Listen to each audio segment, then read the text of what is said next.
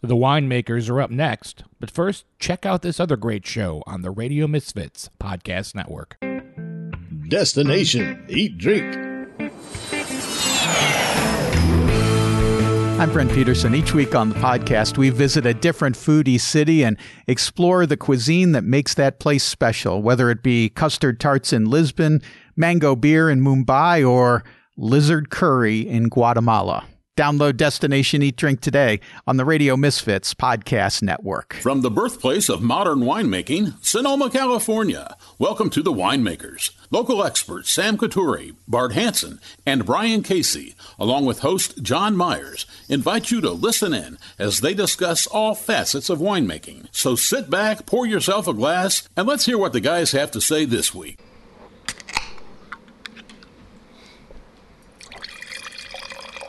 Oh, that does sound nice, Sam. Sounds like it does. A beautiful can of wine. Well, you know what? That's exactly the way we should open the show, with a beautiful can of wine. And hey, everybody, welcome to the Winemakers. I'm John Myers, sitting here with Sam Couturi and Bart Hansen, and Dan and Danielle. Okay, Langlois.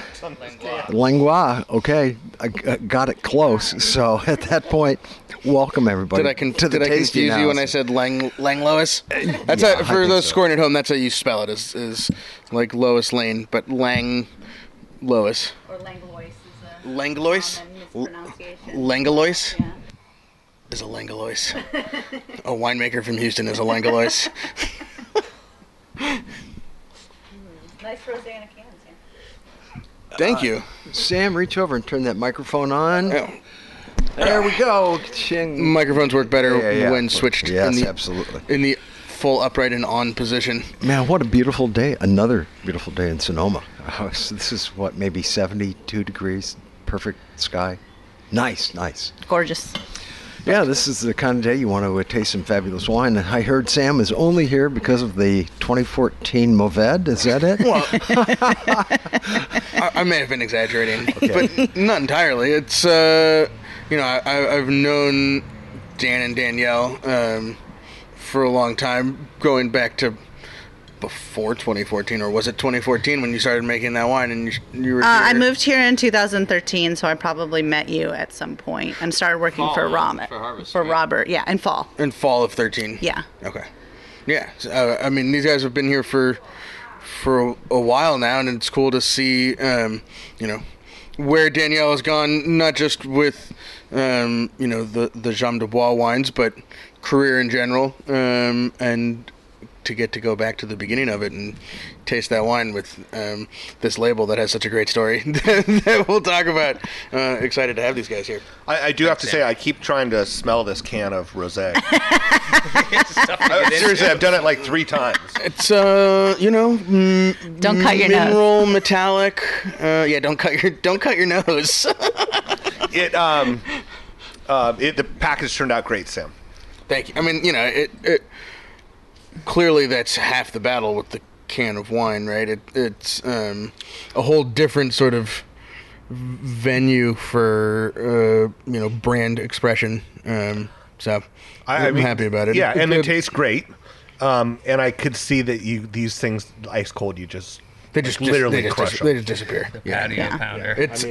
I believe I'm gonna have to go check the records on it. And these are the kinds of things that you pull off when Phil isn't looking. I think this is the lowest alcohol wine we've ever made. It's 13, maybe it was 13.1, and I just rounded it off to 13 on the can. But Primitivo. It's the Ross grapes. It's the Ross grapes. Yeah, awesome. Kennard Family. I put Kennard Family Farms on the label just to push Ross to have more than one farm. I think he technically is Kennard Family Farm, but the vineyard is a separate farm. This is a collaboration with one of my oldest friends, literally since I was 2 years old. It's a cool kind of coming together of a crazy idea I had. So I like the fact you called out Stanley Mouse as the artist on the can. Well, you know what? So this whole back label that became sideways side label on the can. is way the art is way blown up. So you see the Stanley Mouse signature and artist Stanley Mouse, and then wine grower, actually, although technically it's incorrect, wine grower Ross Kennard, but wine grower Phil Kateri on the on the tractor. In so many words, right? Right. It's sort of for the 2020 trickle down farming, trickle down agriculture and agronomics. Oh, dead air. Oh boy. No, we're drinking. You can't talk with Drinking with a rosé air. mouthful. And we've got a fantastic, nice yeah. puppy this morning. Yeah, Moose is here. Good moose. Yeah. Tiny moose. So jumping right into the 14. Pamplemousse for full name. I don't think I've actually opened a 14 in a while, so it'll be We interesting. don't have much of it left. Yeah, to see. I put aside 10 cases, but we kept diving into them for a while. So. Yeah, eventually. That'll I mean, happen, when won't you it? make wine specifically so you can drink it, that's kind of what happens. All right, well, let's get into this wine. So all we know is that's the first wine that you made. Yes. To see if Danielle could make something that tastes good. I think Yes. that was the quote. Drinkable. Drinkable. Drinkable was It didn't the even goal. have to. It didn't even have to taste good. It just had to be. It just had to be drinkable. I think you succeeded though. So tell us about where you got the grapes, Danielle, and just dive into it. Well, so the story is, so I moved here and started working for Cayman Wines under Mark Harold and Katie Wilson, and had a great, super fun, great, super fun first harvest. I mean, worked my butt off, and like literally my pants were loose, and it was super fun. It's a small winery, it's a small crew. You're making boutique wines, and I just learned so much from all of them. And so the next year, I was really interested in making my own wine, just to see if I could do it, and see if this is something that I really wanted to pursue on my own, to like have my own kind of side label. So I originally wanted to make a Petite Syrah, because I had the Bois Petite Syrah and just loved it. I mean, you eat that with a piece of dark chocolate and you're in heaven. And so I asked Mark if he could get me some Petite Syrah through his vineyard connections. And the whole time... Did he? What was his reaction? Did he just laugh? Oh, no, he told me yes. He told me yes. But at the time... Just a big Mark barrel laugh. Heard around the winery. Yeah, exactly. Yeah. Echoing through the halls of 8th Street East. At the time, Mike, who was working under him, was like telling me, Danielle, you don't want to make Petite Syrah. You don't want to make Petite Syrah. You're going to be in Robert's Way. It's going to come in at the same time as the cab.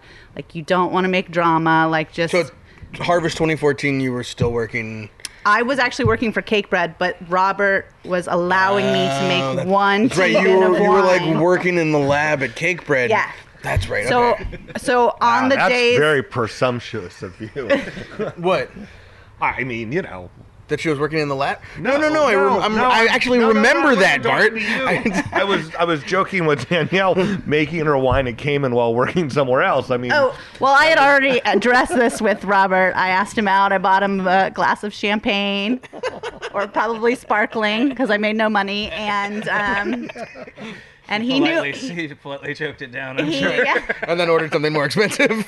He knew why I was there, and he was like, I love your dad, so sure, you can make some wine. But he was like, as soon as it gets in the way, it's going in the street. And I was like, okay, Robert, sounds good. So I had the permission before I went on this venture.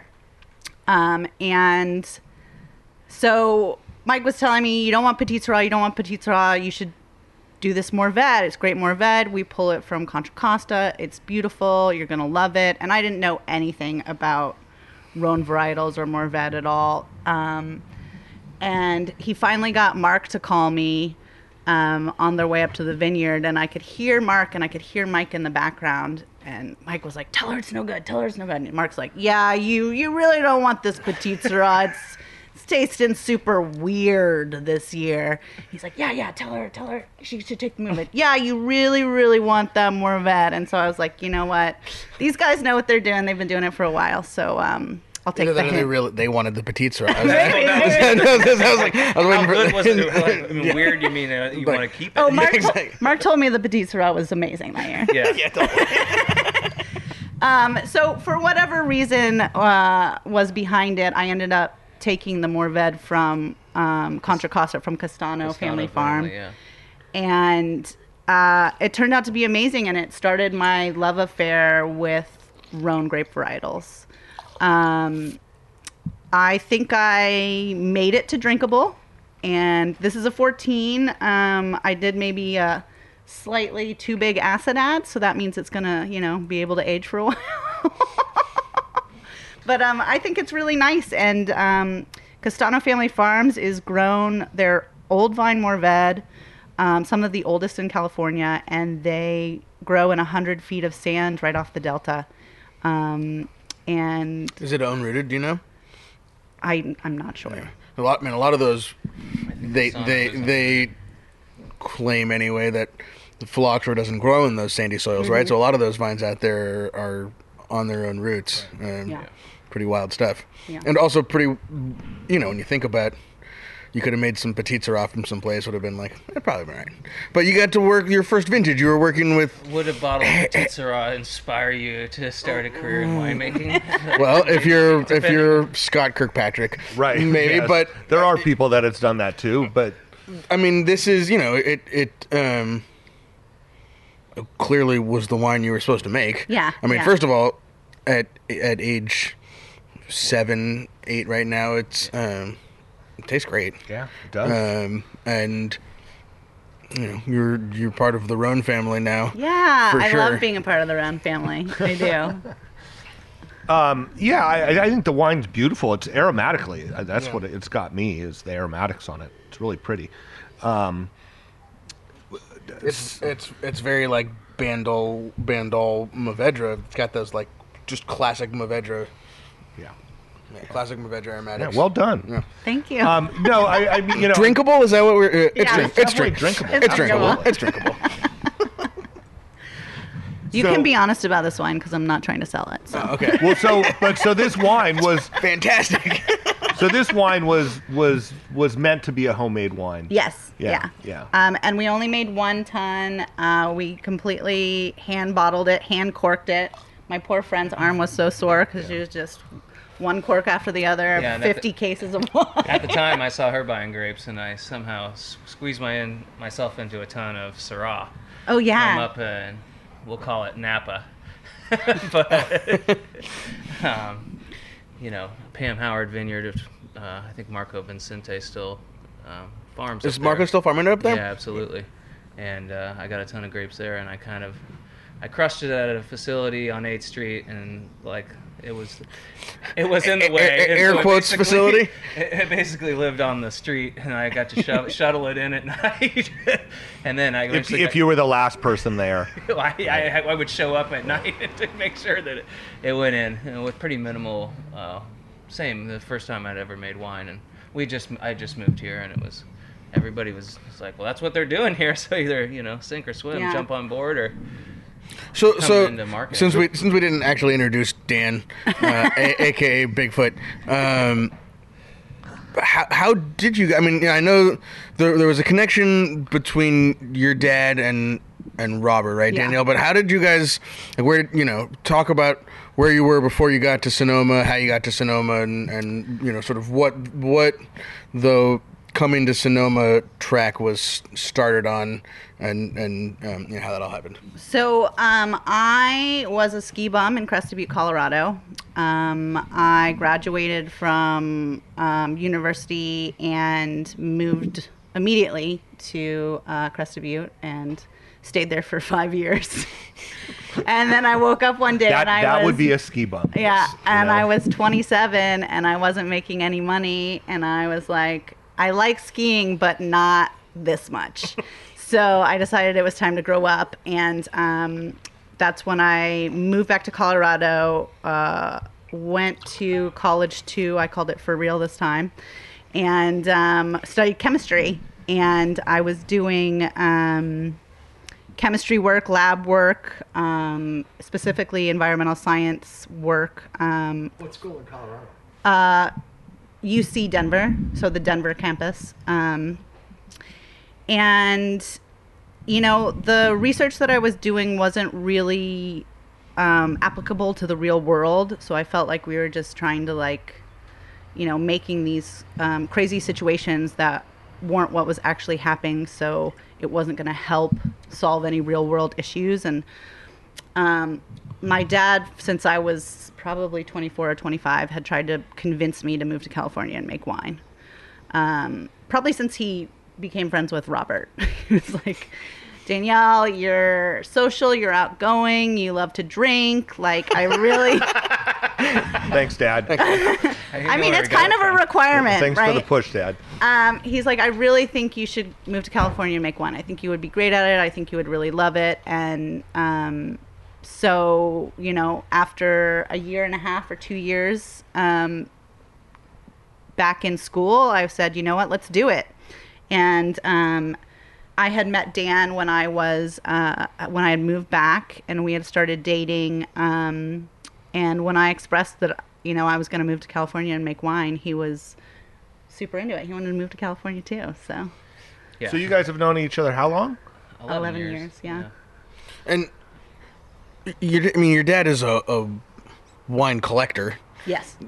Were you interested in the Jack cellar as growing up, or were you just you would go down there and steal a bottle to go get drunk with your friends, or is it did you have that sort of connection of what was in there to what the vineyards were? Had he made? I mean, or did he not let you touch that? He's like, stay the hell out of there. He did the even meaner thing, which was go pick out a bottle, and then we would always pick one out, and he'd be like, "Oh, that's like I'm watching you suck down that $500 bottle of wine, Danielle," and I'm like, "Well, I didn't know," It had a nice label. What was I supposed to do? He told me to pick it out. Thanks, Dad. So growing up, my dad became into wine. I mean, he's French. He was born in the French West Indies, in Guadeloupe, and immigrated to the United States when he was 11.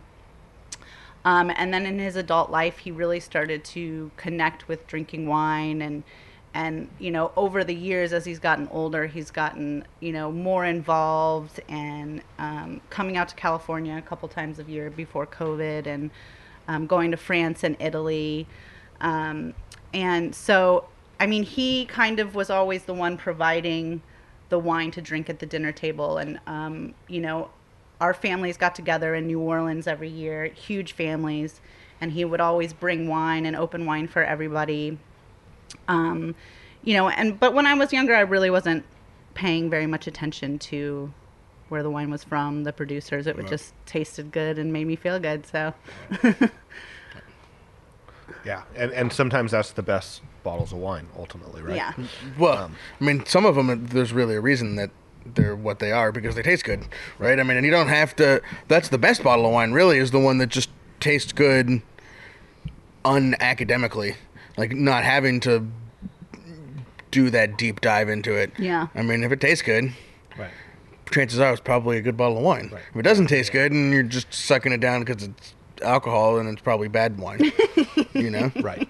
I mean, and then you stick with beer and cocktails. Yeah. I mean, we always had wine in my family growing up, at big family gatherings, and it was just, it was whatever was local Sonoma County wine at the time, in the 70s and 80s. So it was just what was available, and it was always good, but it was never memorable, I wouldn't say, right? But yeah. And, it's awesome. And Dan, you fit in all of this more from the ag side? Yeah, I was doing cannabis in Denver, and that was about the time that she said she wanted to leave to California. Cannabis was being legalized in Denver. The market had pretty much shut down, and I was looking to come to California anyway, and so I kind of just dragged my feet and took a little bit to get me out here. And once I got out here, I actually begged your father for a job, which was pretty much Robert's fault that he let me on. And we started working for your father for 5 years or 6 years until we got pregnant. It was time to quit the vineyard grind so hard. Start being a father. Right. You can't be there if you leave the house at 5 every morning. It's it's a bummer when you have to, can't be there for the pick first thing in the morning, right? It's hard. It depends on what number of pick that is. And what the year's been like. Yeah. I think Quinn wakes up just as early, so. Quinn works farmer's hours anyway. He should. No, working in the vineyard, I learned a lot, and I'm still growing grapes now, and all organic. We try to take a biodynamic approach, but not necessarily claim that we're doing. I'm not going to put myself in any type of bubble. We're just trying to be stewards of the land and do the best that we can with the least amount of input in the most natural way, not affecting our surroundings, and kind of creating an ecosystem that thrives instead of kind of is a succubus to the rest of the world. And like you were saying the other day, the secondhand smoke with all the chemicals, everything leaching out of the soil into people's water supply, and how close that everyone's living right now, that what you do on your land really affects more than everybody. It ripples out. I said that. The ripple is. That's pretty good. When did I say that? I think on the last one on the podcast, the Los Yaris podcast. I believe we were. Thanks for listening. Or were you just sitting on the other side at the other table when we were here? No, you were. You listened. I think I stopped in for a minute. I didn't like to bug you guys when you're recording. Oh, I meant to say long-time listener, first-time guest. Oh. Yeah. That's a good one. That's a first. It is a first. We're really glad you guys decided to have us on. Yeah. Well, not for lack of trying. We have been talking about this for a long time, and I think really it was Danielle waiting until the wines were in a place where you felt like you wanted to talk about them, right? So we should. Correct. Should we? I was just saying, let's get into a second one. The actual wine. 16, then 17, or you go 17, then 16? 16, then 17, yeah. Okay, so what happened between 14 and 16? There was no grapes in 2015. Yeah, so 2015, is that really what it is? I did a short stint at the Vineyardist, and I wanted to completely commit myself to the Vineyardist because I was basically the assistant winemaker on site. And so and for those who aren't familiar with, the Vineyardist is off of Calistoga Road, Petrified Forest Road, like high up above Calistoga, pretty remote kind of place. So being the winemaker on site there, Mark Harold was the winemaker then, Mark Harold was the winemaker, and so I was his right-hand lady on site that year, and I really wanted to commit myself to be there. Unfortunately, we didn't really grow. There wasn't a lot of grapes that year because of the shatter. So I ended up having a lot of time on my hands, and I probably could have made a 2015. But I mean, like I said, it's all about, for me, the opportunity to learn, and I just didn't want to have a distraction of wine, out 8th Street East, and then driving up to Calistoga after that. When I was working for Cake Bread, it was easy to just stop, on my way to work, and then on my way home from work. And then Neil was very nice and would do my afternoon punch downs sometimes for me. I'm sure I bought them some beer and goldfish. Shout out to Neil. He's actually assistant winemaker there. Came in. Yeah, he's a great guy. Yeah. And his dog. And Edgar's been there for like 3 or 4 years now too. And he helped a lot in my making of my 2014 Morvet and in my 16 Cabernet. Because the 16 Cab was also made at Cayman. Yeah. Mm-hmm. Mm-hmm. So we have the 16. I think 15 we were like looking at actually turning this into a real label, which when you're starting out a wine label, there's a lot of there's just a lot to do, and especially when you're not in the industry, trying to figure out exactly what to do, the TTB, all the tax stuff and everything. It just takes time, and I think we were like, well, if we're going to do this, let's put our efforts into actually getting all the paperwork done, and then 16 will come, and we can actually start producing. That's crazy, man. Yeah.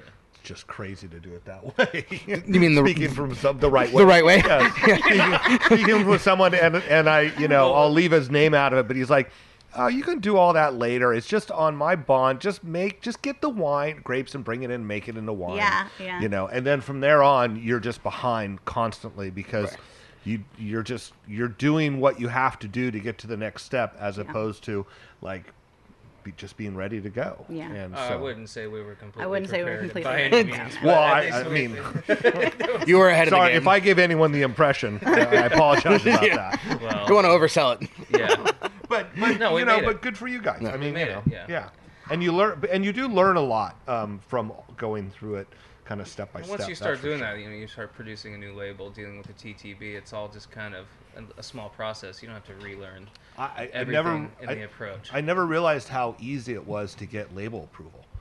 Like I was Well, always it's also gotten much easier. right. It's gotten I a lot in the understand. last like 4, especially Oh with man, we'll get label approval in like 2 weeks. Right now. Crazy. That's going fast. The like fully online submittal process has sped that up. I mean, it was like 6-7 years ago, and you've heard me say it on here before.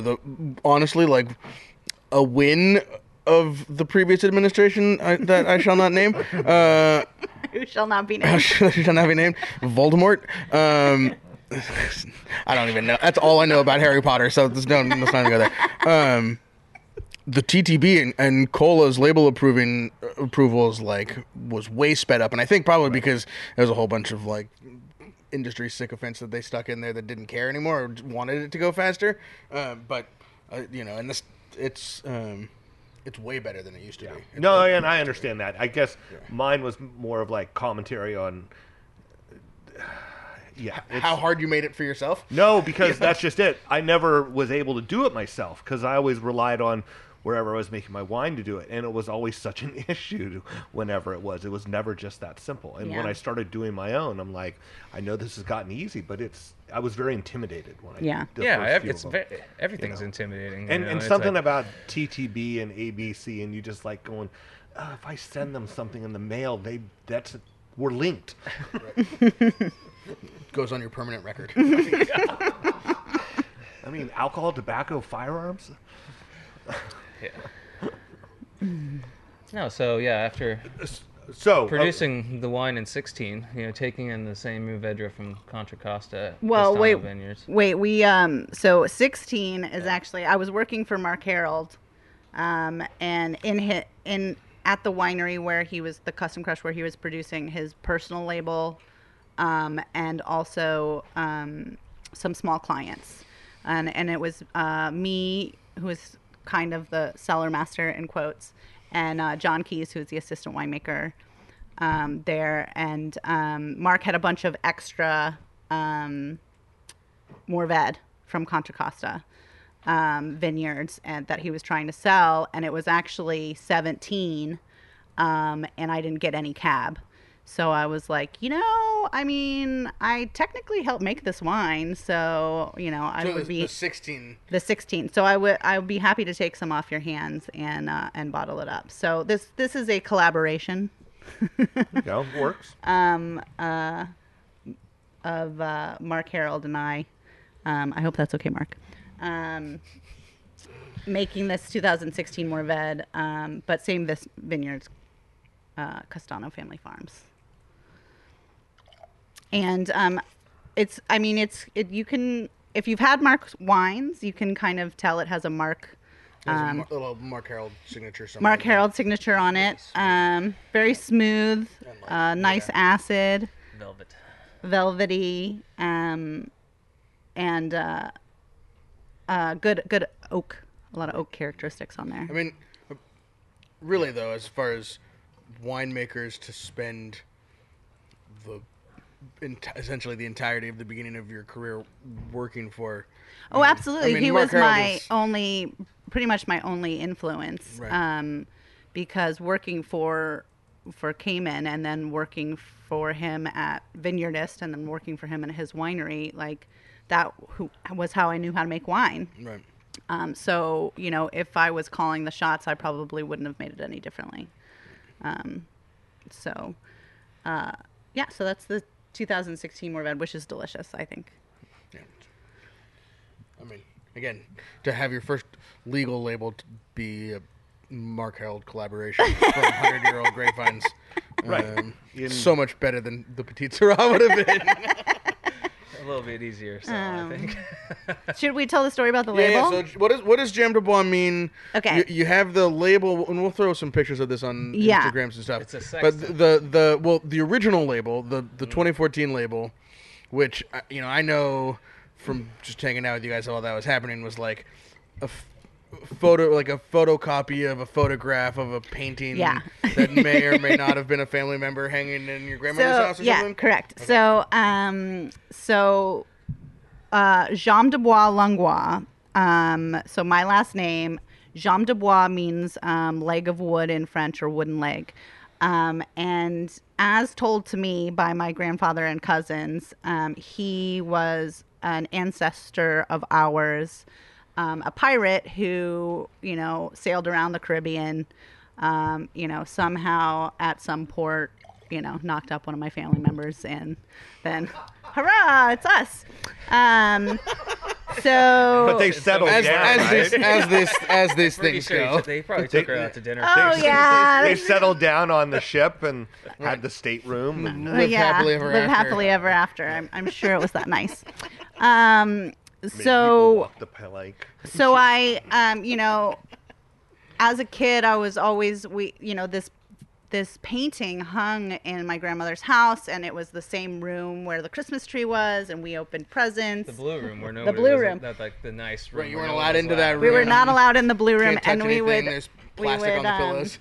Run through it, just to get, to make to see if no one would catch us. But and there were Andy's mints in a crystal bowl on the coffee table. Probably counted before and after you left, though, right? There was 17 when they got here, and there's only 12 left now. Those little sneaky. Four of Those them. back in the day two. where you had those rubber hands. So when I was thinking about, what I wanted my label to be, and how I wanted to kind of express my history and my love of wine, of course, like I said before, it came through my father, and so it was really important for me to put kind of a family feel, an ancestral feel of where I came from, and an ode to my papiche, my grand-mère, and so I called them up and asked if it was okay if, Jambe de Bois was on the label.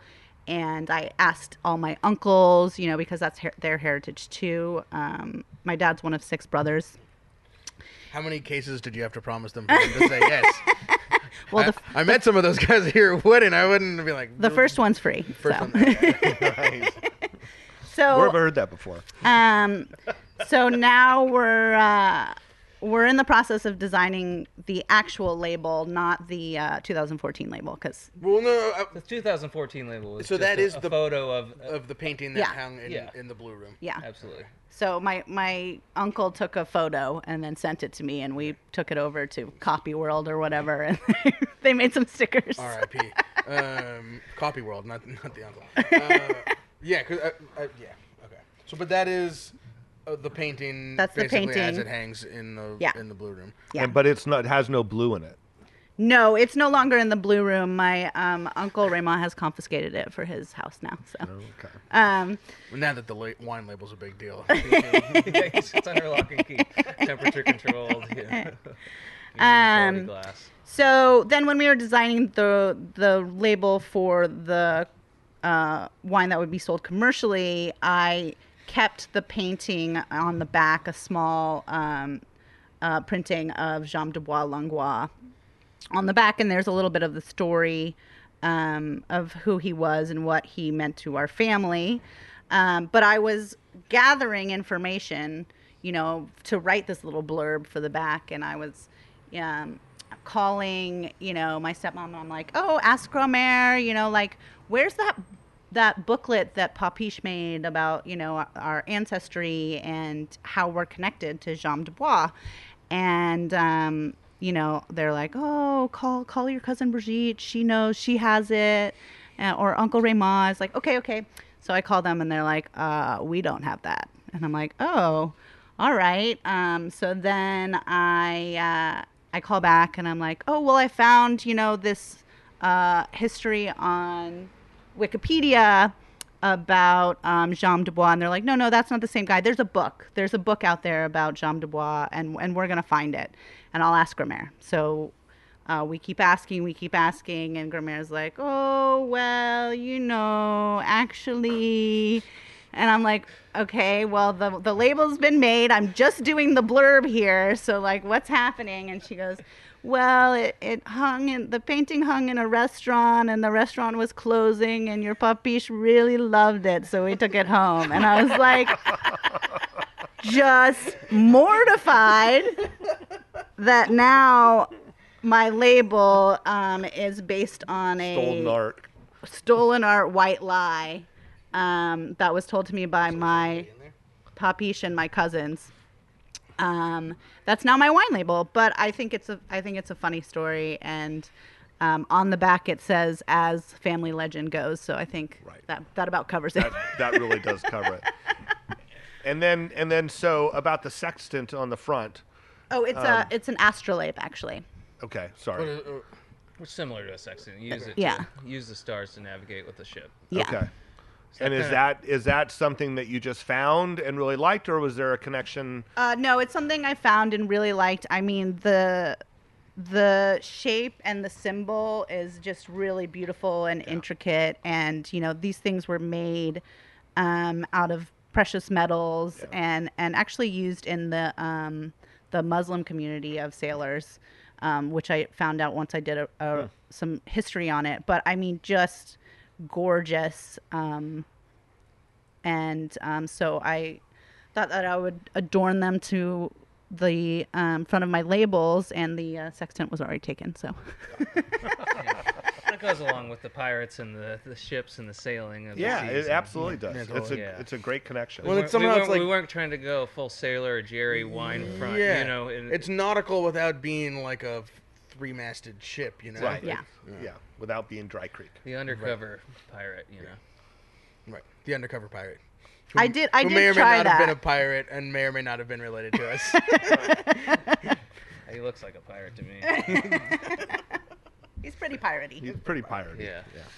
It's the leg that gives it away. Yeah. So do we want to move to the 17? Go to 17. So this I made over at Enkidu, now Magnolia, for 2017, and I poured mine. oh great, very lucky that I was sourcing more Vedra because I got to make a wine in 17 before the fires. So very And is this happy from to have this. That it's from the same vineyard? Castano Vineyard, yeah.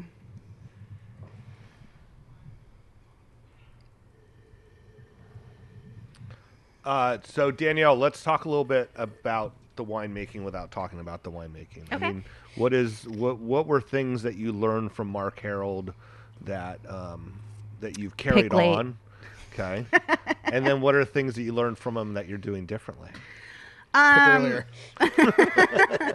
No, I mean, Mark had a great understanding of tannin development in grapes, that he was able to just taste throughout, on the vine and then during fermentation. I mean, one time, a crazy story was John and I and Mark were tasting through tanks, and we tasted this one tank, and Mark was like, oh yeah, this needs more time. This is probably at 12.3 alcohol. And we're like, what? Like, you can just call that in the middle of fermentation? And so John and I sent it into the lab just to see. Right on point. We were amazed. Mark the mad scientist. So, I learned how to, really wait for those flavors to develop on the vine. And then also, to let the wine sit on the skins for a little bit until that tannin development is right where you want it. And that has to do with just tasting and smelling the wine throughout the whole process in the grapes. So yeah, that's what I took from Mark. I think something that I'm doing a little bit differently from Mark is after I've come to get to know the Mourvèdre and the Grenache grapes a little bit better, I think I'm using a little less new wood, because while I feel like Morved can definitely handle some new wood, I think Grenache shines better when it's, second use or very, very little. So, yeah. And I didn't would necessarily agree. mean Yeah, I Mark, but just in general, I mean, just things that you've come to learn Yeah. during your going through your processes Yeah. and stuff. They're all delicious wines. And so, what's currently available? So the 17 we only made 1 ton of, so it's Wine Club only. But the 16 is available, and then the 18 Rhone style blend, which we'll taste next, is And which one is getting poured at the fig right now? 16 more red. 16. And then this would be a good time to shout out the website. And since we're talking about the wines, Yeah, for people so, out there listening, www.jambdebois.com. You should probably spell that now. For those of us sitting at this table and listening to it. Yeah, JAMBEDEBOIS. jambdeboiswines.com. we will post it on all of our We're on socials. Instagram at Jambe de Bois Wine. Wine, yeah. Yeah, so you can go there and see all the wines that are available and learn about the vineyards that they come from. And then, what is your structure of your wine club for people? I actually don't have one yet. Okay. Dan. Wow, yeah, So there's still time to get some of that Right, 17, yeah. obviously. People who order a case a year can have some 17.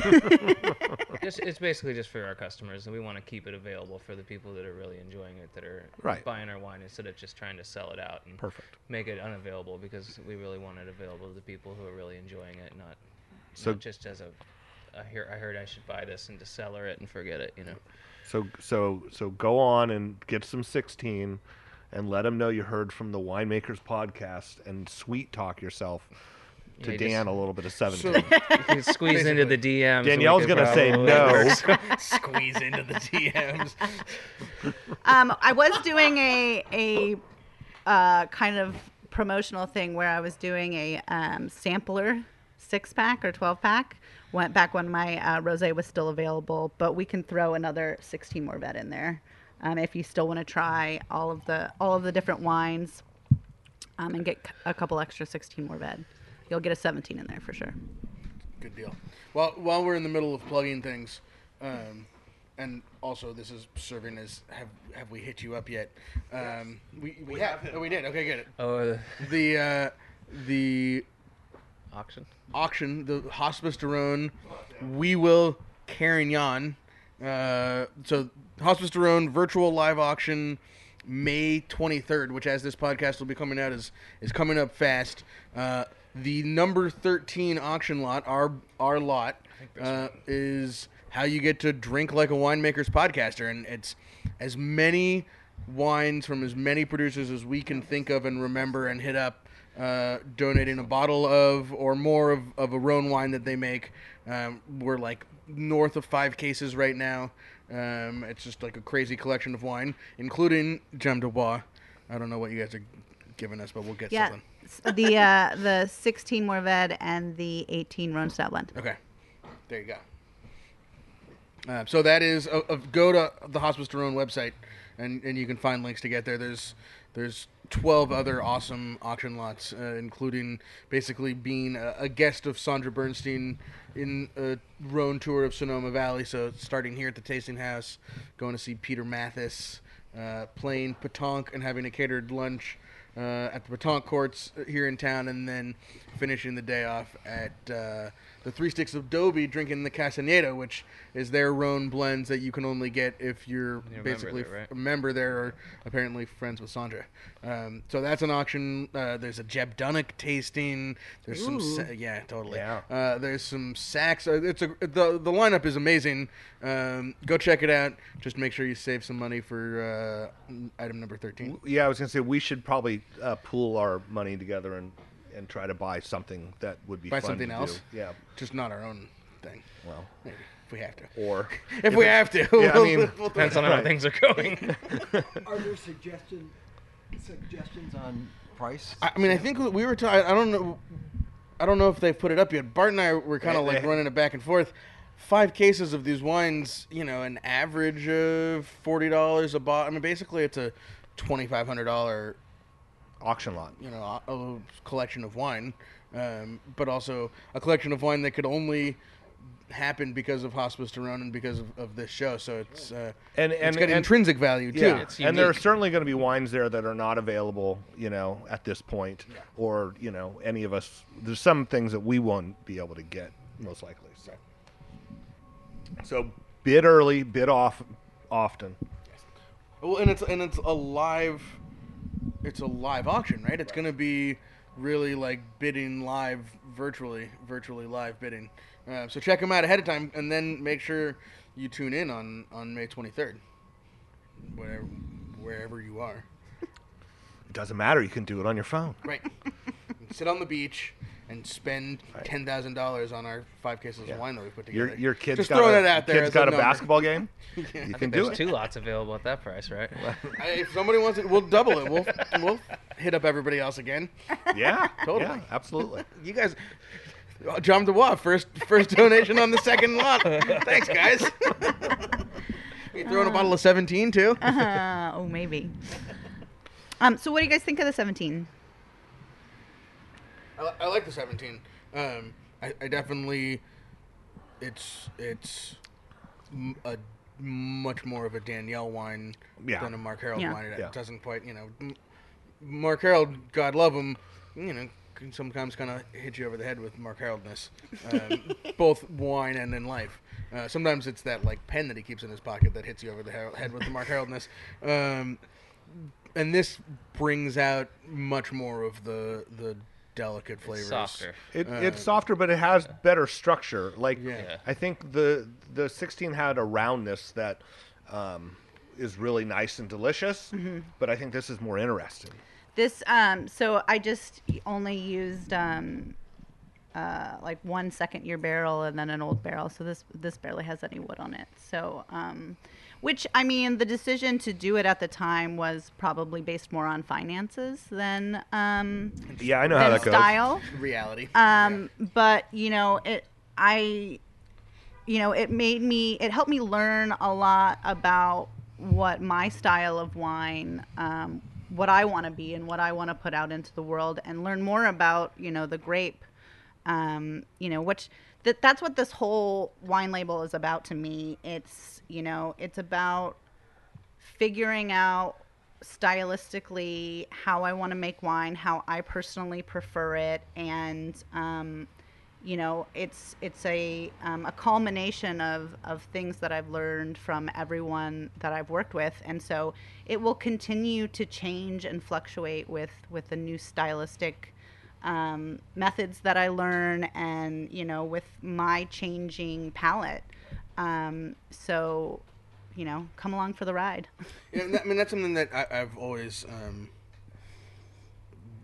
I've heard you say before, and I sort of admired about sort of what your goals are with Jambe Bois. It's not to like blow this up and make this your brand that's your full-time job, but to be this vehicle for your own sort of growth and learning in this. And that's I think that not always the place that wine we come when we start wine labels we come from is it's a different end goal, and I think that the humility in that comes through in the wines. Is like, this is about the place and the grape, and not like and the exploration who I think I am or want to be, and when you work for someone well said, Sam. I didn't mean to interrupt, but I was going to say, but also when I drank some, I didn't spit it out, and things got better.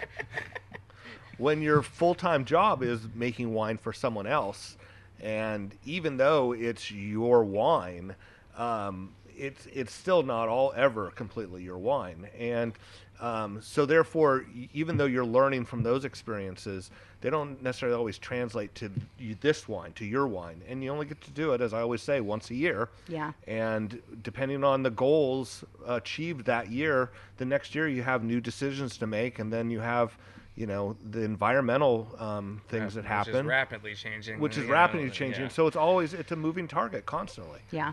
But that's one of the coolest things about it, isn't it? Absolutely. And like that's that's what I love about making wine is it's always going to be different every year, and there's no way you can ever stop learning. There's always something new to learn, and if you ever think that you know everything about wine, then that's ego, man, and it's getting in your way, because it is there's always something to be learned. So which is why I love it. It's humbling, and it's beautiful when you do it in a way that you think expresses who you are and what you like to drink. So. Okay. Well, should we dig into the blend, the Rhone style blend? I just want to call it Steel Plow because it is Steel Plow. Because I'm all about vineyard names, especially when I put them on labels. Also, right, exactly. When there's cross promotion, right? When not self promotion, cross promotion. Thanks, Bart. I appreciate the faith. Clarity. Yeah, the clarity. So this is a evolution in winemaking style. So 2018 was my first year making wine at Lasser Family Winery. And we brought on Philippe Combi as a consultant there. So we started his protocol in Rhone winemaking, and so I used his methods and a lot of help from Isabelle Gassier to produce this wine. John likes it. Yeah. So got a new customer, Dan. This is from Steel Plow Vineyards, which is a vineyard that Phil farms organically, and it is 66% Grenache and 33% Mourvèdre. And we did whole berry, and we do... Just saying that's 99%. Oh, shoot. 66%. 0.666 and 33.3333. I'm only saying it for our listeners because the extra 1% is love. I've done things on air. I've done things on air, and people have said, "I think that's 104." Yeah, they're gonna correct me for sure. Yeah. But that's good. That means they're listening. Yeah. Sorry, Danielle. Go ahead. No, that's fine. I appreciate it. That Dan's right. That extra 1% is love. So. Absolutely, and love and soul. Love and soul. So I got to learn all of these new winemaking techniques, delistage and extended maceration. I was going to ask, what is Phil's program that you adopted, Combi? Oh, Philippe Combi? Yeah. So it's a lot of, so you use delistage instead of just punch downs and pump overs. And delistage is where you completely drain the tank of liquid, so you just have the must in there, and you let the must kind of dry out and get warm and become this like cakey mass before you then put the wine back over the top. So how much time is that? It depends. I mean, sometimes you do just 30 minutes to an hour, and usually for the very last one, you do about 5 hours or as long as you want. And the idea is that if you're just doing a pump over, you get these kind of creeks that go through channels that go through the must. And so the wine only passes through these channels, and they become wider and wider, and you're not actually getting the wine to all of the skin. So if you drain all of the wine from the must and you let the must kind of compress on itself, then the channels will go away, and the wine, when it's poured back over, is able to develop new channels. So. And then when you pour it back over, do you do it with like a fire hose style, trying to break it up, or is it done with a sprinkler? We do it with fire hose style. Yeah. Because that's kind of the knock on the sprinkler, is that the wine just finds its way down. Yeah, the channels. Creeks. Yeah. The creeks. The creeks. Oh, what an interesting opportunity to learn. Absolutely. It's not that many people have that opportunity. Yeah. Right? And so it's really cool. And then, Isabelle Gassier, who is Philippe Camby's stateside right-hand lady, would come by and taste through the Laster wines every week, and then we could taste through my wines at the same time and make decisions about what to do the next day. I mean, every single day you're tasting and you're like, okay, do we do a delistage? How much micro ox are we going to add? Is it just a punch down? Where is the wine in development? And then with extended maceration, you do have to be so careful and so attentive, because the wine is in now a vulnerable state, because the CO2 is no longer producing, but you still don't have any sulfur on the wine. So it's a very detailed and thoughtful way to make wine, and you have to be really involved. And my favorite thing is when Isabelle comes to the winery and just sticks her hand straight into the macerating must and pulls it out and smells it, and I'm like, I got to do that. You got to get dirty, and that's part of winemaking. So there's things that computers can't tell you. Yeah, exactly. Yeah, you can test all day, but yeah, exactly. And you get a sense, like, is it warm? Is it segmented the temperature? I mean, there's nothing like feeling the temperature. You can read the number, but actually feeling it and having an ID and tasting it. And and it's always exciting when you're using a new method, because it's new and exciting and you're learning. So this is 2018, and this is the first time I used that method with the steel plow fruit, which it tastes like steel plow. It's so good. And 2018 was a wonderful vintage, but also kind of a tough vintage when it came to especially the steel plow Grenache. We picked steel plow Grenache on the day before Election Day. And it was really late. It was really late. Yeah. And really, as far as that vineyard goes, we probably could have waited another couple of weeks. Absolutely. I literally begged Phil. I was like, the last day that you will allow me to pick the fruit, which was probably the day you guys were picking the fruit, that's when I wanted to do it. And that's the thing about making Grenache in this style, is that, California Grenache holds tannin in the grape skin for a really long time. I mean, the flavors can be there, the sparkle can be there, but it's gonna, pull all the moisture from your mouth if you chew on that skin. And you really have to give it time to do the style of winemaking. So, you're always like, I know it's November, but just wait a little longer. And you're like, no, it's time to be done for the year. I mean, learning that about Grenache has sort of pushed us out of making all of our Grenache at Stone Edge, because we were always kind of in this boat, kind of like you did with the Mourvedre at Cayman in 14, is you can pick it before it's in the way of all the cab guys. Yeah. And, and ferment it and get it in barrel, and it's out of the way, and then you bring in the cab. Now with, 40-day macerations on Grenache Combi style, you can't do that in a cab dominant winemaking facility. Yeah, I mean, you're in the way. There's no room. We have tanks that are specifically designated for our Rhone wines at Lassiter. We save them because those wines are going to be in there for a month. Right. Well, you certainly got my attention with this wine. It's just thank you. Stellar, man. It just woke me up, really. Yeah, it's definitely different than a California style Rhone, because it's the Philippe Camby influence.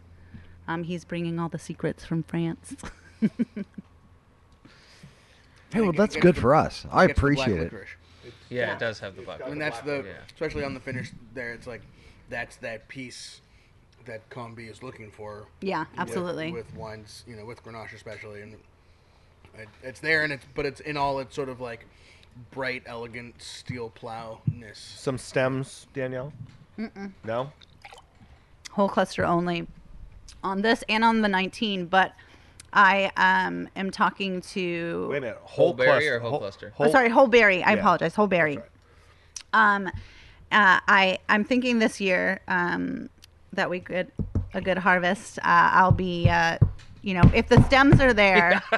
Can we knock on wood with something large? Do we have a sledgehammer? Dan, can we... If the stems are showing that it would be a good harvest to do this, then I am definitely going to do some whole cluster fermentation and some co-fermentation on the 18 Rhone style blend.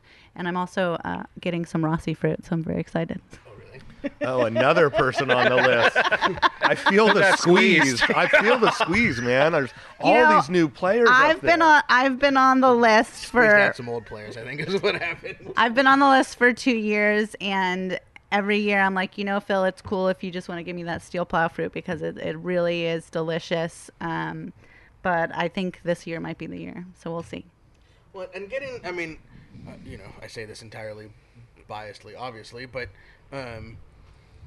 getting to play with a Rhone blend from Steel Plow and a Rhone blend from the Rossi Ranch, which are, they're a mile apart, but entirely different, entirely different expressions of these varieties. I mean, that's to me, again, that's what it's all about, right? Yeah, I mean, it's the ultimate winemaking geeks playground, right? Same farmer, a mile away from each other, totally different soils. It's awesome. I'll just stay where I'm at, though. It's gone Roger. Yeah. You just skipped the Steel Plow step and went straight to the Rossi step. Sounds like there's some more Steel Plow available now. Yeah, exactly. I can only afford one. I really love none of the Phil's fruit's the available. Steel Plow and especially the 19. I mean, you guys are gonna have to forgive me. This was bottled on Wednesday, so it might still be recuperating. But I mean, the nose on this is just. I'm really excited about it. So blend on this one. This is a little different. 8713. Yeah. That adds up That's to 100. Yeah. 8712 and the 1% love. The 1% 1% love and whatever else made it in there. I taste a hint of earwig. It's organic.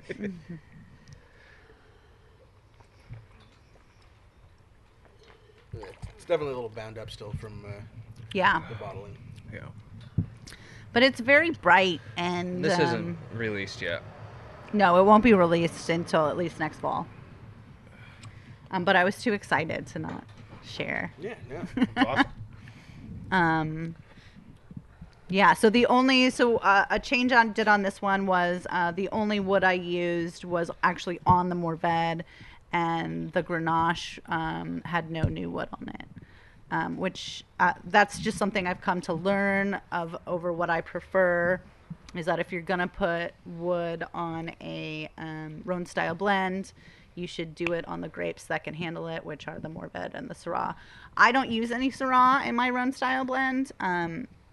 I just love the Mourvèdre and the Grenache characteristics so much that the Syrah I feel like overtakes a Rhone style blend so quickly. And while it does offer, some very good quality characteristics to some, what I personally love is the Grenache and the Mourvèdre together. So yeah. It's such a fine line with the Syrah, and it's a hard target to hit, right? Mm-hmm. And it doesn't lose its identity. It just changes. It changes it from being a Grenache-based wine to just a blend. Right. Yeah. Well, and I think it might also just be something about the 18 and 19 vintages, the way that the Grenache ripened and the Mourvèdre ripened and the Syrah. I don't know about the Steel Plow, but I think the Steel Plow has a little Syrah in it. Our 18 Rossi and 19 Rossi are almost no Syrah. In fact, I think and no Syrah. And we were making a 19 Rossi Syrah out of what we had that was bound for the blend, but just it was better. It was better on its own. Both wines were better on their own. Yeah. Well, this is obviously has some characteristics that follow through from the previous vintage. It smells really pretty, but I think Sam's right, and you're right. It's a little closed up right now, but Yeah. we'll finish talking, and then we'll go back to it as it sits in the bottle here for, the next 3 hours. We get to go up the hill though too. Right, I see that. Yeah. I see that. All right, so that concludes the Rhone section of the Jambe Bois. And now we move to the Cabernet section. And so you mentioned a rosé. Yes, I did make a rosé in 19 off of Senier. It was only 10 cases that we hand bottled, and it sold out. So And it was of Grenache and Mourvedre. Grenache and Mourvedre, yeah. From Steel Plow. It was Senier. So it was yummy. It was funny because there was no way I was gonna filter 10 cases. A sterile filter of 10 cases of rosé. So I just had to tell everybody, I'm like, please keep it cold. It might spontaneously go through mallow in the bottle, and if you hate it, just let me know. I'll send you a new one. But I think, it gave it a fun quality of like, you're going to get what you're going to get, and it's going to be a surprise. And I think some of them turned out to be a little effervescent and had a little creamy characteristic, which people really loved. They're probably all gone by now. I don't think Well, isn't that what anybody rosé's for? send any back. No. Exactly. No, absolutely Never. not. Or if Only they didn't ask- like it, only nobody come back told for me. more. So Yeah. You don't have any negative, no negative reviews on whatever that review thing is. Is it Yelp? Yelp. Do people still Yelp? I don't even know. We get a Yelp is only for bad reviews, I think, right? or reviews of Jasmine, because the 16600 Tasting House is Is it 5 stars? 24 5-star reviews, all thanks to Jasmine. All Or right. at least the last 3 well, years. who doesn't love Jasmine? She's amazing. Too bad she wasn't here to hear all this. Yeah. Nice things She'll be to Sam surprised Bauer. when she listens to it on the show next week. All right, so the Cabernet Sauvignon A legendary vineyard, right? is from Moonridge Vineyard, which is owned by the Mang family that makes Corbin Cameron wines. Corbin Mang, good friend of ours. And when I was looking to make a Cabernet, because that's definitely what my dad wanted me to make, Dad, you buy the grapes, I'll make whatever you want, right? this, it was Unless it it's was a profit. Just called up our friend Corbin and asked if he had some grapes. Our friends Reed and Danny Fay were already making some wine from his vineyard. Yeah. Reed. I don't know Reed's last name. I don't he know was what working Reed's last for, name either. but he was working for Bedrock. Yeah. I don't Yes. think he works for them Reed's going to anymore. be on the podcast in a Yeah. few weeks. Oh, great. Reed Yeah. Griggs? Maybe you'll Reed get to Griggs, maybe yes. you'll get to taste his Moonridge Cabernet. Yeah. He's going to come on with. He's going to come on in a couple weeks. Wonderful. With somebody. Maybe. Well, with Cody. I'm sorry. With Oh, Cody. Cody. Yeah. So farmed by Phil Couturi organically. Beautiful, beautiful vineyard. If anybody has the chance to go, gorgeous sunsets, gorgeous views. It's on the top of the world, basically here in the Mayacamas Mountain Range. Right on the Napa-Sonoma County line. Yeah, What vintage should we pour first? 16. Aromatically, this wine's Moon mind blowing. Moon Yeah. Mountain District Cabernet. Yeah. Yeah. Undeniably. Right. So we're going back in time now. Robert allowed me to make this Cabernet at his facility, very nicely. Thank you, Robert. And As if he's gonna listen. I'll send him like Really? You think Robert's listening? maybe he'll listen to it while he's riding his stationary bike and yelling at his agent. But but yeah, and this I had a lot of help from Neil Mason, Yeah. and Mark Harold on this one as well. But When you buy the vineyard. Cabernet grapes. It was my first time calling a pick, your investment. which is super special for a winemaker, because really, if you make All my grape growers call my picks.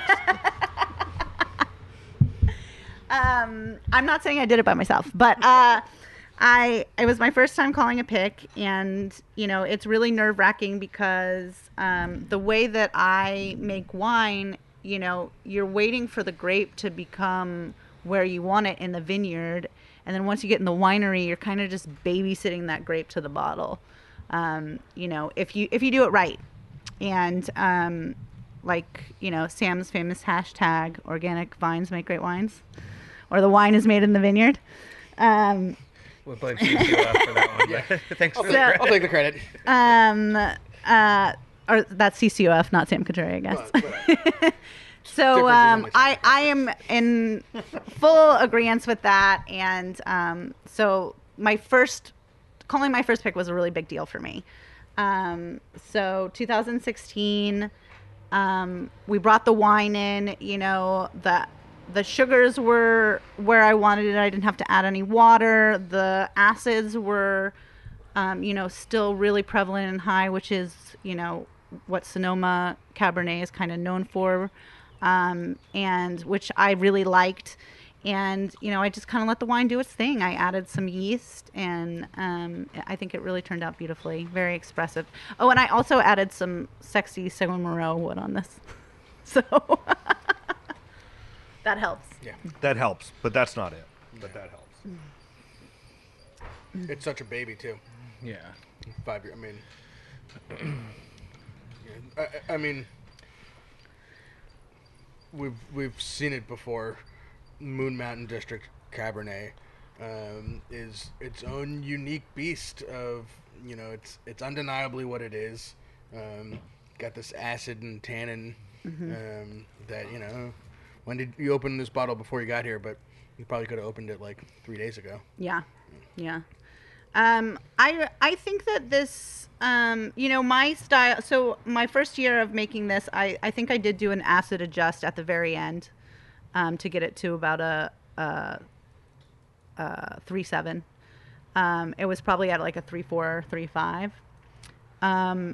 3.5.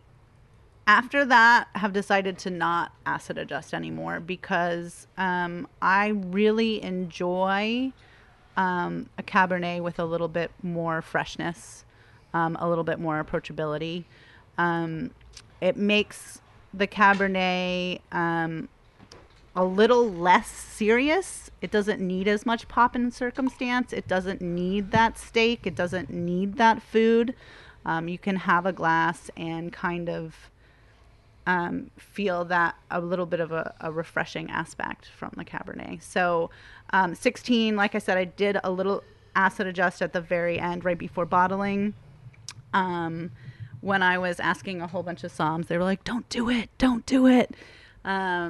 But Any of them actually really make wine? they taste a lot of wine. So no. But it was like, who is this wine made for? Am I making this for the nerdy somm and the winemaker, or which I'm nerdy too, or am I making this for a customer base that I'm trying to develop? The Houston Steakhouse crowd. For my dad. And so my first year, I went with, let's make it for the people. And now that I'm becoming more comfortable with myself and my palate and, discovering my winemaking style, now I'm like, well, we can ease this into developing my style. So I want to jump to the unadjusted version.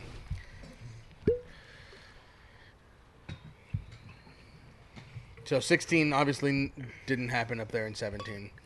Did not happen in 17, unfortunately. No. So this is the 18. This is the 18, yeah. There goes the dilemma now, where we can expect there to be a fire every couple of years, and we just buy as much fruit when you can. Right. Make it when you can, and make your 16, make your 18, make your 19, take 20 off, and well, 18 and 19 were at least heavy vintages, so making up for our 2020, but we can't continue like this forever. Yeah, no, we can't.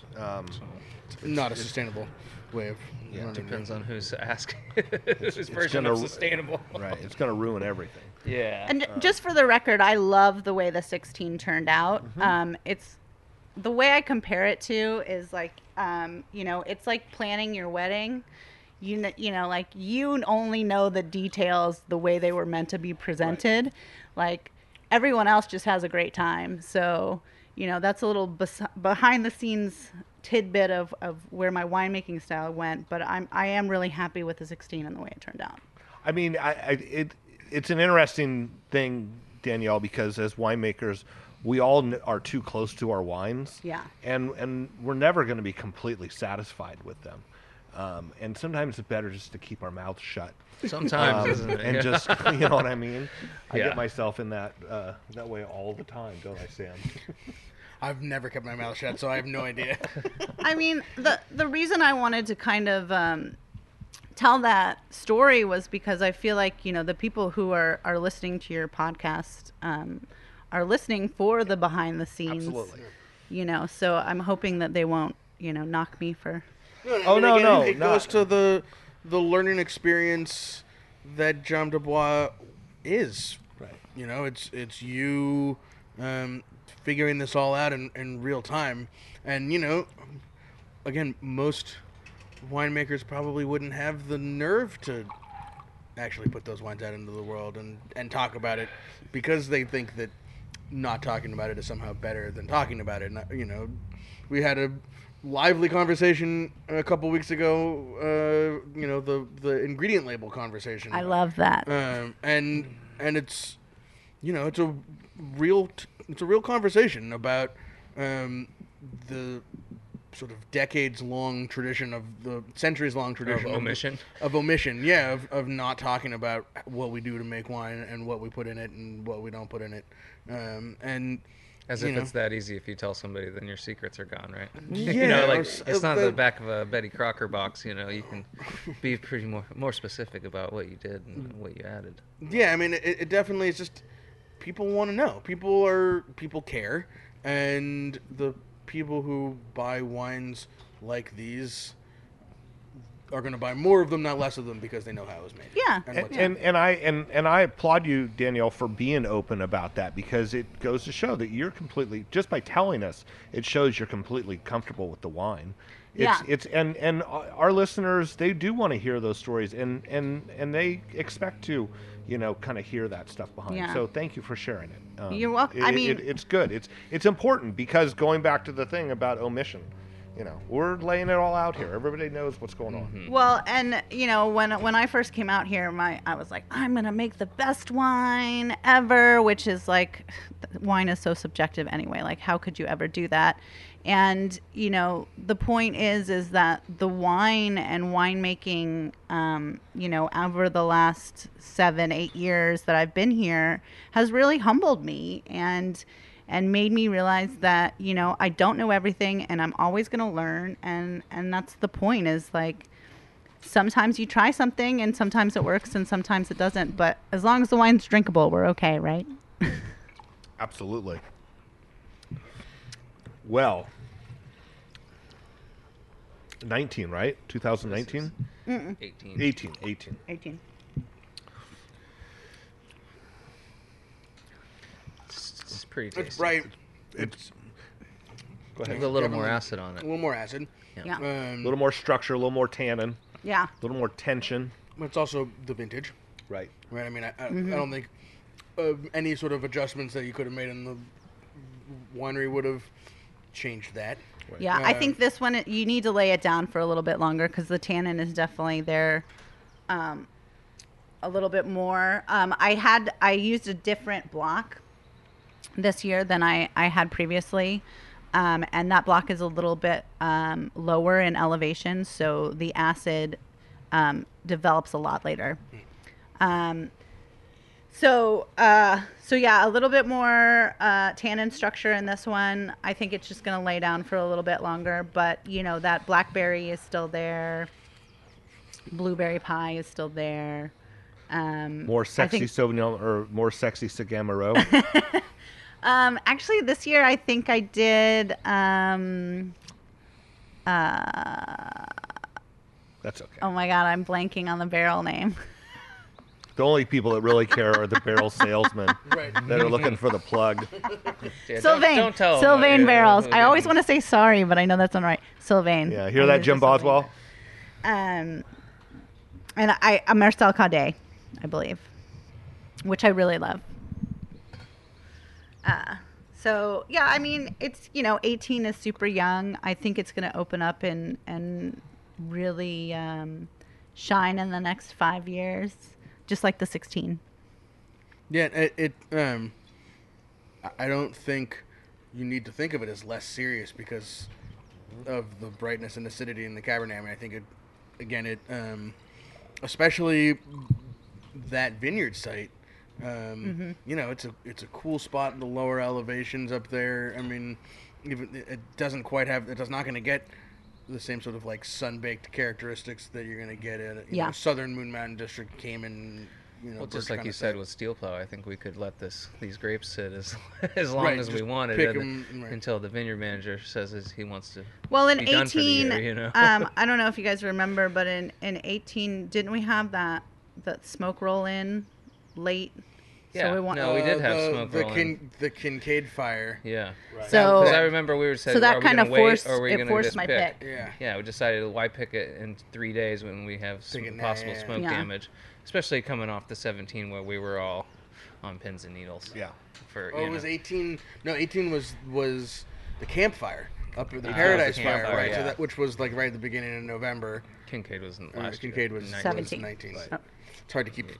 This is reality. It's really this is the reality of unfortunate, California. Where you're like, what? So yeah, what it year kind was what fire? it kind of forced the pick, but I mean, it's a fun wine. It's an expression of the vineyard, and that's where I'm kind of moving towards is a little bit less of a heavy hand on the winemaking side, and just letting the wine express itself, the vineyard express itself. Well, it sure tastes like Moon Mountain. Oh yeah, Totally. Yeah, there's no denying that.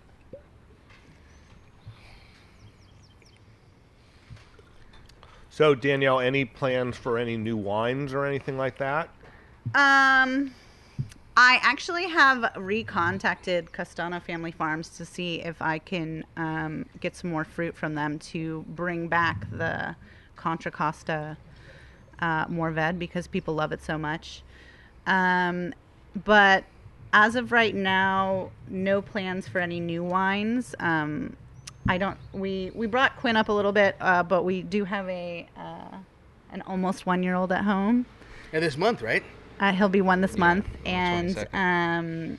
and so expanding and new wine projects are taking a little bit of a back seat at this point, but there's years to come, hopefully. Yes. Yeah, we're going to continue making the Cabernet and the Rhone blend, but we would like to get the single varietal. Expand the Mourvèdre rosé, back. and expand the rosé program. Yeah. Make more than 10 cases. Right. Probably squeeze some actual grapes for it this time. Maybe Put some in cans. I don't know. Maybe. Although, well, I was gonna say the label's too pretty, but I think that the label on your can looks really beautiful. Well, I get to lean on one of the living geniuses of the art world. So I can't take any credit for that. Yeah. I'll take some, but I shouldn't take any credit for that. I do really like the background on the can, Sam. It feels 16600. Well, what I think I didn't realize about it, it's Stanley Mouse oil paint tie-dye, right? Right. Yeah. So that's the background is another Stanley piece that we sort of got the designer to plug into the background. So the back what would be looks like the normal background of our label, but it's this sort of tie-dye blue rainbow thing going on. It looks out of place, but it's right where it needs to be. You know? I mean, it's the idea is, this is 16600, but also have it stand apart from the rest of the lineup because it is, it's in a can. It's from grapes. This is the first wine that we've ever made that isn't specifically, I mean, it is in the family tree, but it's not a vineyard that is under the control of Enterprise Vineyards. Right. Although there's Enterprise Vineyards tractors and trucks there pretty often. It's in the family tree, but it's not our vineyard. Once removed. Sam, I didn't notice the background until you said something, and now I can't unsee it. Well, there's certainly a nod to waves and Las Haras in there. I'll jump to it with bright colors and stuff. But I think it's kind of when you have wine in a can. I think what sets you aside is it's not going to be a nice clean label is not going to stick out in a can. That's not That's not what you're looking for. You're looking for something interesting, something that pops. Yeah. And then once you taste the wine that's inside, obviously it speaks for itself. So thank you, Dan. There's something about being on it because you see some of the can, right? You see the silver can. So I think something about being on there, you need more pop in the label to really work on the format. It's definitely, everything about making wine for a can is slightly different than making wine in a bottle. You're kind of aiming for a different place, flavor profile wise. It's got to, even though we're all wine nerds and we'll drink wine in a can out of a glass, most people are going to drink it out of a can like you would a soda pop or a beer or a Perrier or whatever. So it's uncharted territory, and we did this big truck rolling through. It's actually not an Enterprise Vineyards truck this time. Not yet. It definitely, everybody, we did this at Repris the other day, and everybody who works there, sales side, production side, everybody, wants to come and see how it works and how it's going, and I think everybody wants to see it succeed too. Yeah, it's an intriguing place, and there's a piece of assuaging my climate guilt, doing a can that kind of remove some of the carbon footprint that glass does, maybe balance out for what I did to the world and to Paul and Jasmine's backs with the Adutet bottles. So and you can actually probably shotgun these, pretty easily. I haven't done it yet. But it's only been. Oh my God! It's only been 48 hours. 24 hours. Let's not say that it hasn't been done yet. It's only just past noon, so right, it might be done when we're done here. We'll see. Ask Renee what she was doing yesterday, maybe. Right, Renee. After Renee, got chased out of her office by a jumping wolf spider and then attacked by a gopher snake, she may have shotgunned a couple of rosés last night. That sounds like the perfect time to do it, actually. Shout out Brene Royal up there at Monte Rosso, living in, mountain lions and bobcats and gopher snakes and probably rattlesnakes and then what actually scares her is the little dime-sized spider in her office. God bless. The jumping wolf spider. Those things can get big, man. They can. I found one wrapped up in some hoses one time, and it was... It looks like a baby tarantula. I definitely screamed, yeah. Well, it's because you're never expecting it, and then it's there right in your face. So, yeah. Any comments about the 2019? For me, it's really interesting. The 16 and the 19 aromatically, they're definitely connected. Where the 18 didn't quite have it. Mm-hmm. It was a little close, but still, again, right in line. And I think Sam's comment on the 18, the vintage is unmistakable, and the 19 gets back to Moon Mountain. Yeah. 2019 for Sonoma is going to be a vintage for the ages. This is every single 2019 we brought in. Because this was bottled the same time we bottled the 19... The Rhone. Rhone, last week. Mm-hmm, wow. Mm-hmm. And especially for the Bordeaux varietals, everything showed up. Every single varietal showed up, and they were like, this is the best I can do ever. 2019, buy all of it. Buy any of it you can get because it's fantastic, especially for Sonoma. And I'm really hoping that it's going to... help put Sonoma on the map as a very serious wine producing region, because it's just beautiful. So 19, I did switch winemaking styles a little bit. I was using enologics a bit for that tannin color ratio.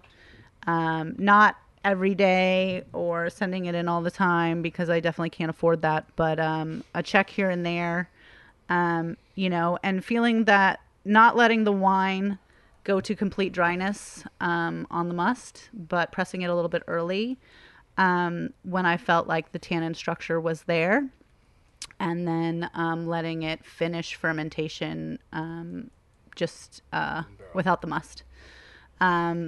So, it's a new technique that I learned. I think it makes the wine taste really juicy and gives a perceived sweetness. I mean, this wine is dry, but the ratio gives a sense of sugar on the palate because it's the same weight as the molecule, which is pretty geeky, sciencey. Sciencey. Yeah. Probably, I don't know if it's too smart for our listeners. It's definitely too smart for the hosts. So for me, like the whole idea behind the ratio and when you hit it, what the mouthfeel you get is the same mouthfeel as warm Jell-O. If you've ever had Jell-O before it's set in the fridge. I've only had it after it's set and also still had vodka in it. So I'm a child of the 80s, and when I was sick with strep throat, I used to get strep throat all the time. They thought it would be great to give me warm Jell-O. It's got to be like a southern thing. I'm a child of the 80s. Well, it felt good on my throat, and it had a lot of sugar in it, which meant I would drink it. And they were like, "Oh, well, she's getting fluids." I'm making air quotes right now. Right. So I definitely wouldn't recommend that for a sick child now. But it gives me this Quinn's repertoire. It gives me the standard of reference. That maybe everybody can't connect to, but there's some of you out there, I know it. Definitely there's some folks in the South and the Midwest who probably that was part of their sick day cuisine. Right next to day the menu. Luden's cough drops is just a piece of candy. It's just cherry candy. Same thing. No, Danielle, the science. I've had a little bit of experience with the enologics thing also, and it is. It's fascinating the way it works, and it does give you an element to the wine, doesn't it? Yeah. And it's something that both times that I worked with it was for short amount of time, so I don't know that I ever really kind of comprehended it, but it's fascinating, and some of the winemaking decisions that have to go along with it are somewhat stressful, right? They're crazy, man. It's because it's either now or not. You send the wine in at 7 a.m. and by 2 o'clock, you might be pressing. You might be pressing wines at 5 o'clock that day, and you're just like, oh man, we're gonna be here till 11 o'clock at night. It's actually you're always pressing at 5 o'clock. Yeah, exactly. Well, Right? I mean, no. Sometimes you can make the decision. You don't do the afternoon pump over. You cool you don't heat the tank overnight, and then you can drain in the morning. Drain it and press it in the morning. The point is to get it just below that tannin color ratio, so that you're not trying to catch up with that evening press. Because once you get to that evening press, you're past what you wanted to do. But So is that a technique that you?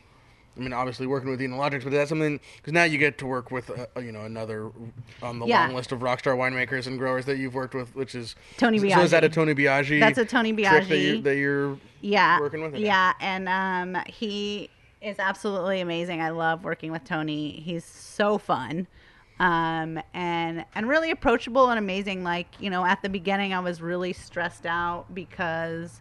I got this amazing opportunity at Lasser Family Winery, and I, even though I was honest on my resume about, the fact that I didn't have, a lot of experience running a winery, I also was just nervous about some of the questions that I wanted to ask and reference to Tony, and he was just like, don't worry about it. Like, we'll figure it out. No question is too dumb. Always lean on me. And you can always lean on me for anything that you need. That's my job. That's what I'm here for. And so we've developed a really great mentor-mentee relationship. And it's been really fun making wine with him. So this is a technique that I've learned from Tony. And yeah, it's fun. I mean, the science is always there for you to lean on. I mean, we never make decisions purely made on the chemistry, but it's a great tool to use, especially for the Bordeaux and the Cabernets. I do not use enologics for the Rhone varietals, though.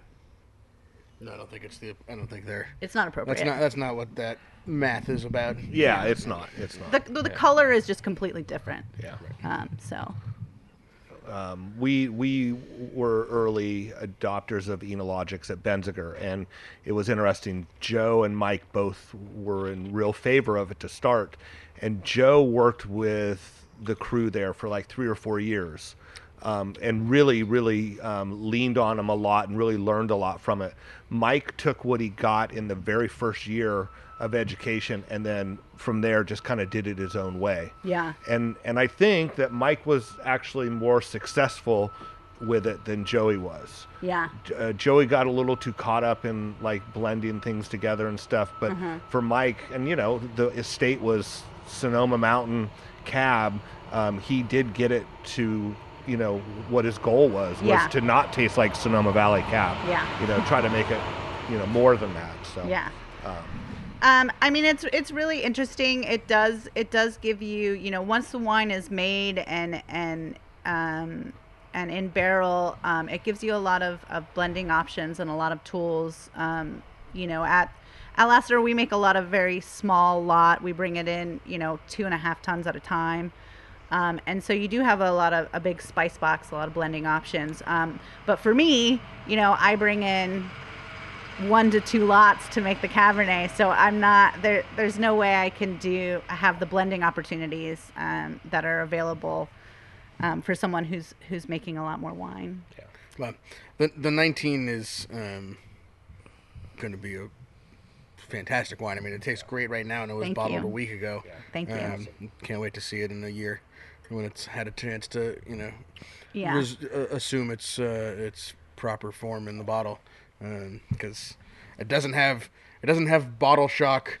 I mean, it's not tight, and it definitely doesn't have the bottling effect that the 19 Steel Plow Rhone blend tightened up. definitely has. This was bottled a week ago. This is start selling it, right? I mean, it's only gonna get better as it kind of settles in.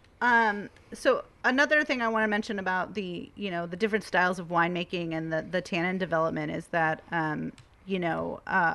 Mark was doing kind of the same thing as Enologics was doing, but he was just doing it with tasting the wines, and at any point, even with the Rhones, any wine, when you leave it on the must, it undulates through tannin structure. There's peak tannin points, which you definitely don't want to press at, and then there's valleys, and it's all about being able to taste where those peaks and valleys are. And when you let the wine go to dryness or close to dryness, I think it's much easier to detect those different peaks and valleys because you don't have the sugar there distracting your palate. Whereas if you're using this style of winemaking where you press before dryness and the sugar is still there, having that tool of enologics to help you see and reiterate where your palate is thinking the wine is, at least for me, because I've only been doing this for the last year with this style, really, really helps. So it's just there's so many styles of winemaking, and they're all right, or none of them are. And it's all subjective, and it's what you like to drink and what you enjoy. And so if you like this, then I'm glad you do. Yeah.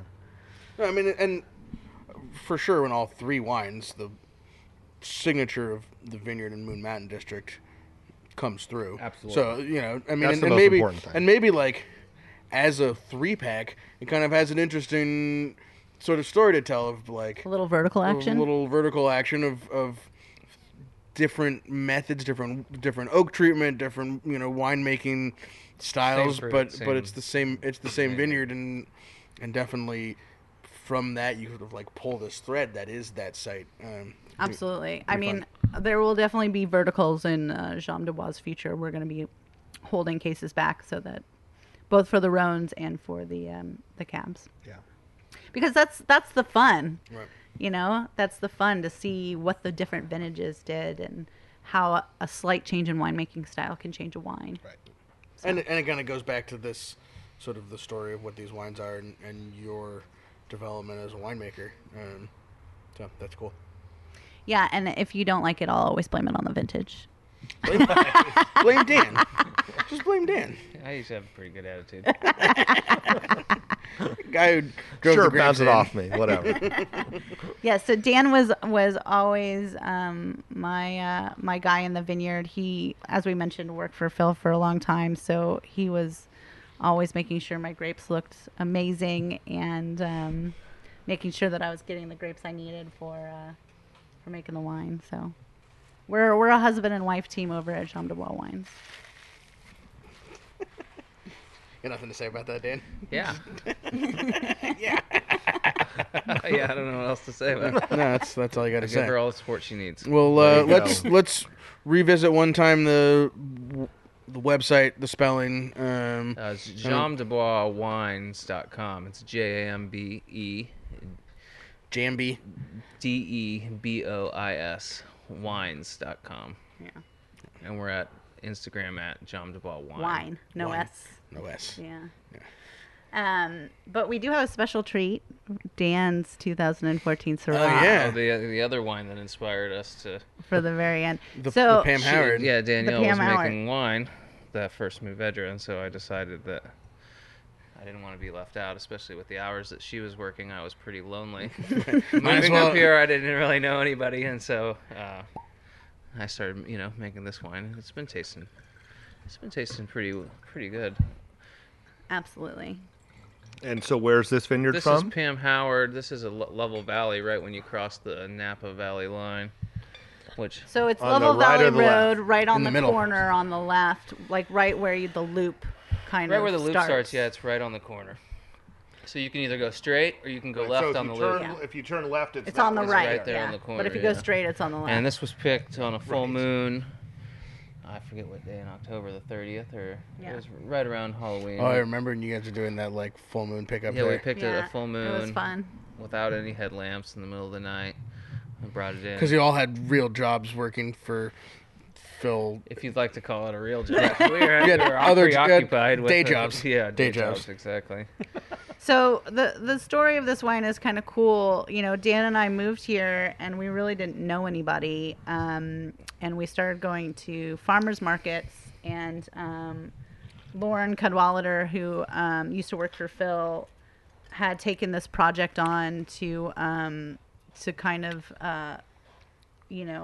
take care of the vines at Pam Howard. Well, and this was, I don't know if Phil planted this vineyard, but we farmed this at You farmed it for some a point, while, but it and kinda then got yeah, too small. It was too small. So Lauren And it was Level Valley, so it was, out of the way.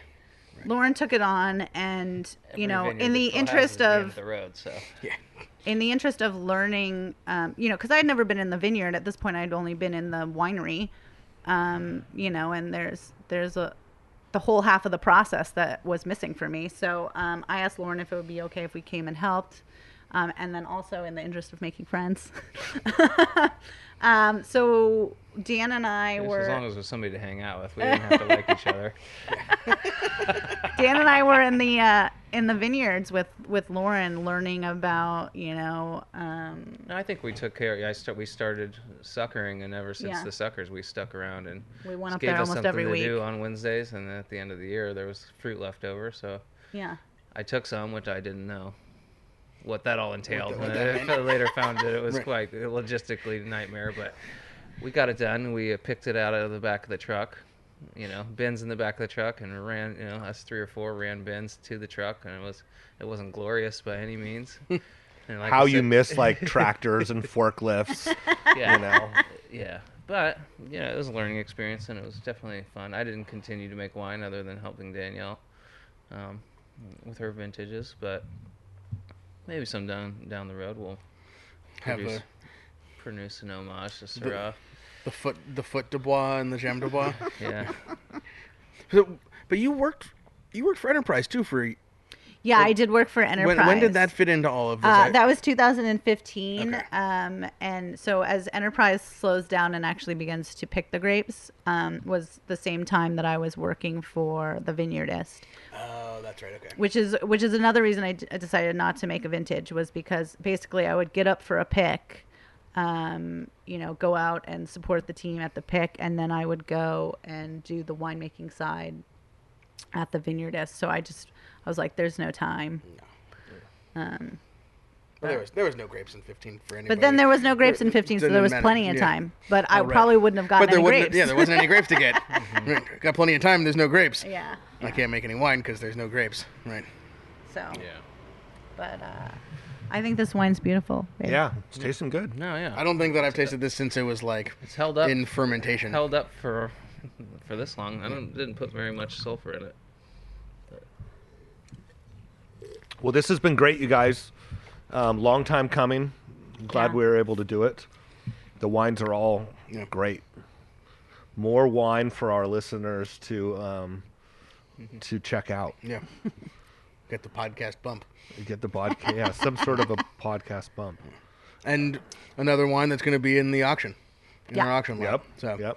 And so, what will be the next releases? What do people have to look forward to? The 19s. The 19s. So the 19 Rhone style blend, and then the 19 Cabernet. And that will be, when will they be released? Probably fall. Okay. So everything else that we tasted, except for obviously the 14 and the 17, if there's any left, are available online. Yeah. Mm-hmm. And basically, you go to the website and email me what you want, and when you're emailing that Jambe de Bois side, it's my email. So say hi. So get on the mailing list. Yeah. Follow them on socials and check out some of these wines. John, you got anything to wrap up there? Do we need any Thanks so much. shout-outs? I don't know any shout-outs going. Brian's at the charge of shout-outs. No shout-outs tonight. Yeah. We had to shout it out, Brene. Yeah. Bunch of fun shows coming up. So Yeah. Stay And tuned. check out, and we'll just keep shouting out our own auction lot. The Hospice their own We Shall Carry On virtual live auction May 23rd. Check it out. Go to the website. There are other good auction items, not just ours, but ours is the best. No, it's not. There's fucking Saxum. Buy that fish. I mean, if nothing else, we should just drive up the price of the Saxum lot. Yeah, totally. Drive up the price of the Saxum lot, and then when you lose out on that, you can get ours instead. Right. And then we'll be there driving ours up also. Yeah, exactly. So, thanks everybody for listening. Subscribe, Thanks for having review, us. tell your friends. Drink more rosé out of cans. Fuck yeah. And we'll talk to you next week. See ya.